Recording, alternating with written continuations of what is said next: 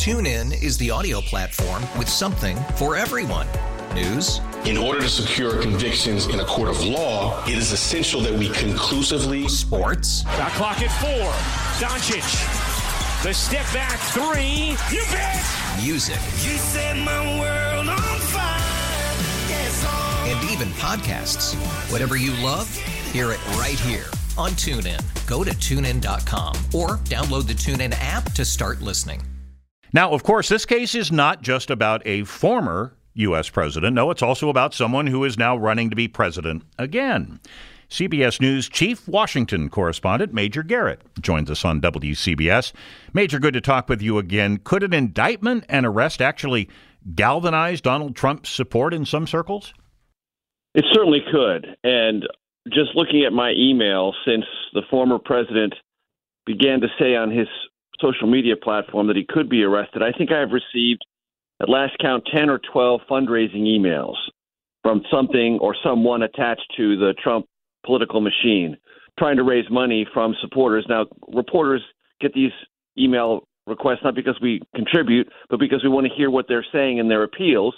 So just to be clear, I'm not contributing, but I get the email solicitations as a way of gauging what they're trying to do with this on a political level, which is, hey, the former president might be arrested, might be indicted. This is a travesty.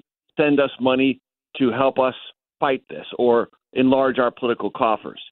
And look, Republicans like Lindsey Graham, Republican senator of South Carolina, have already said an arrest and indictment could bring $1 million to $2 million to Donald Trump almost overnight. So that idea that Trump supporters would not only rally but contribute to further his political cause is definitely one of the many, many, many layered consequences of a potential, keyword potential, indictment and arrest. Is the former president seen as some sort of a martyr by his supporters? Well, he certainly wants to portray himself as that. And there are those in the Trump world who are diehard supporters of the former president who do believe the story, and they would say the untold story of the Trump presidency is that he was first hassled, then to their minds, if not persecuted, hounded by critics and people trying to abuse, from their perspective, the legal system, the Mueller investigation into Russia, the impeachment over the Ukraine pressure campaign, and the impeachment efforts after January 6th. All of that they see as an unrelenting effort to undercut or minimize the clout and political viability of then President Trump, now former President Trump. Now, look, the law and the politics of it are separate from that, but perception for them is not only important, it is their reality. And that's a very important part of the political calculation for all Republicans looking at how this may shake out. Once again, Donald Trump is sucking all the oxygen out of the political room, Major. Does this make it tough for the other Republican hopefuls to get attention, be they Ron DeSantis or Mike Pence or Nikki Haley or whomever? It does in one sense, but it doesn't in another. Yes, to your obvious point, everyone's talking about Trump. Trump's at the center of the universe, exactly where he likes to be. Trust me, I know. I've covered him for the better part of 6 years. But there's also another part of this that Nikki Haley and others and Mike Pompeo and Mike Pence and Ron DeSantis will look at, which is there is something that's detectable and you hear in conversations with Republicans. It shows up in polling data. It shows up in conversations when you meet people out on the countryside, which is there is a fatigue factor from Trump. There is a sense that do we have to keep going through all this? Everything that Trump brings to this, which is a kind of volatility, a kind of center of the storm mentality, is that really the best thing for the Republican Party? Is it the best thing for the country? Are we sort of worn out and exhausted by all of the fighting over Trump? There is that part of the Republican Party generally. Can anyone tap into that? Can anyone say, I'm a better alternative and I can give you policies you like without all the drama? That's a possibility, but as yet it hasn't emerged.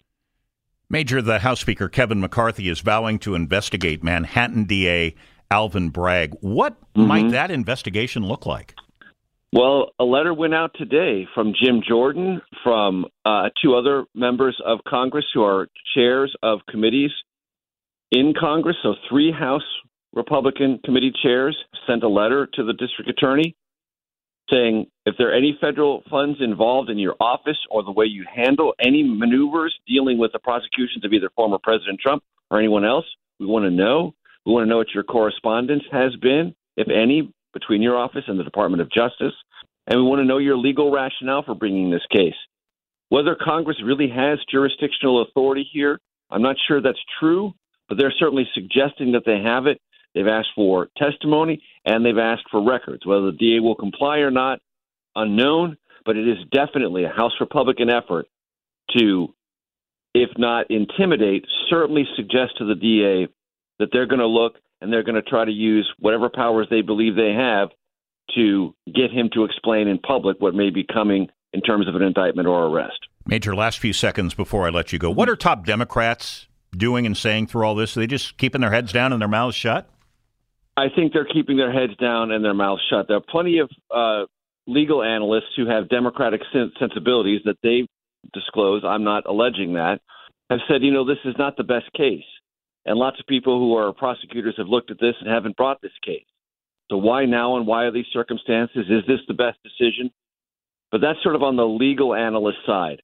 Most lawmakers here in Washington are just sort of waiting to see how this plays out and not weighing in, at least not yet. All right. CBS News Chief Washington Correspondent Major Garrett. Major, thank you for talking with us. Thank you. TuneIn is the audio platform with something for everyone. News. In order to secure convictions in a court of law, it is essential that we conclusively. Sports. Shot clock at 4. Doncic. The step back 3. You bet. Music. You set my world on fire. Yes, and even podcasts. Whatever you love, hear it right here on TuneIn. Go to TuneIn.com or download the TuneIn app to start listening. We really need new phones. T-Mobile will cover the cost of 4 amazing new iPhone 15s, and each line is only $25 a month. New iPhone 15s? It's better over here. Only at T-Mobile, get 4 iPhone 15s on us and 4 lines for $25 per line per month with eligible trade-in when you switch. Minimum of 4 lines for $25 per line per month with autopay discount using debit or bank account. $5 more per line without autopay, plus taxes and fees. Phone fee at 24 monthly bill credits for well-qualified customers. Contact us before canceling account to continue bill credits or credit stop and balance on required finance agreement due. $35 per line connection charge applies. See T-Mobile.com.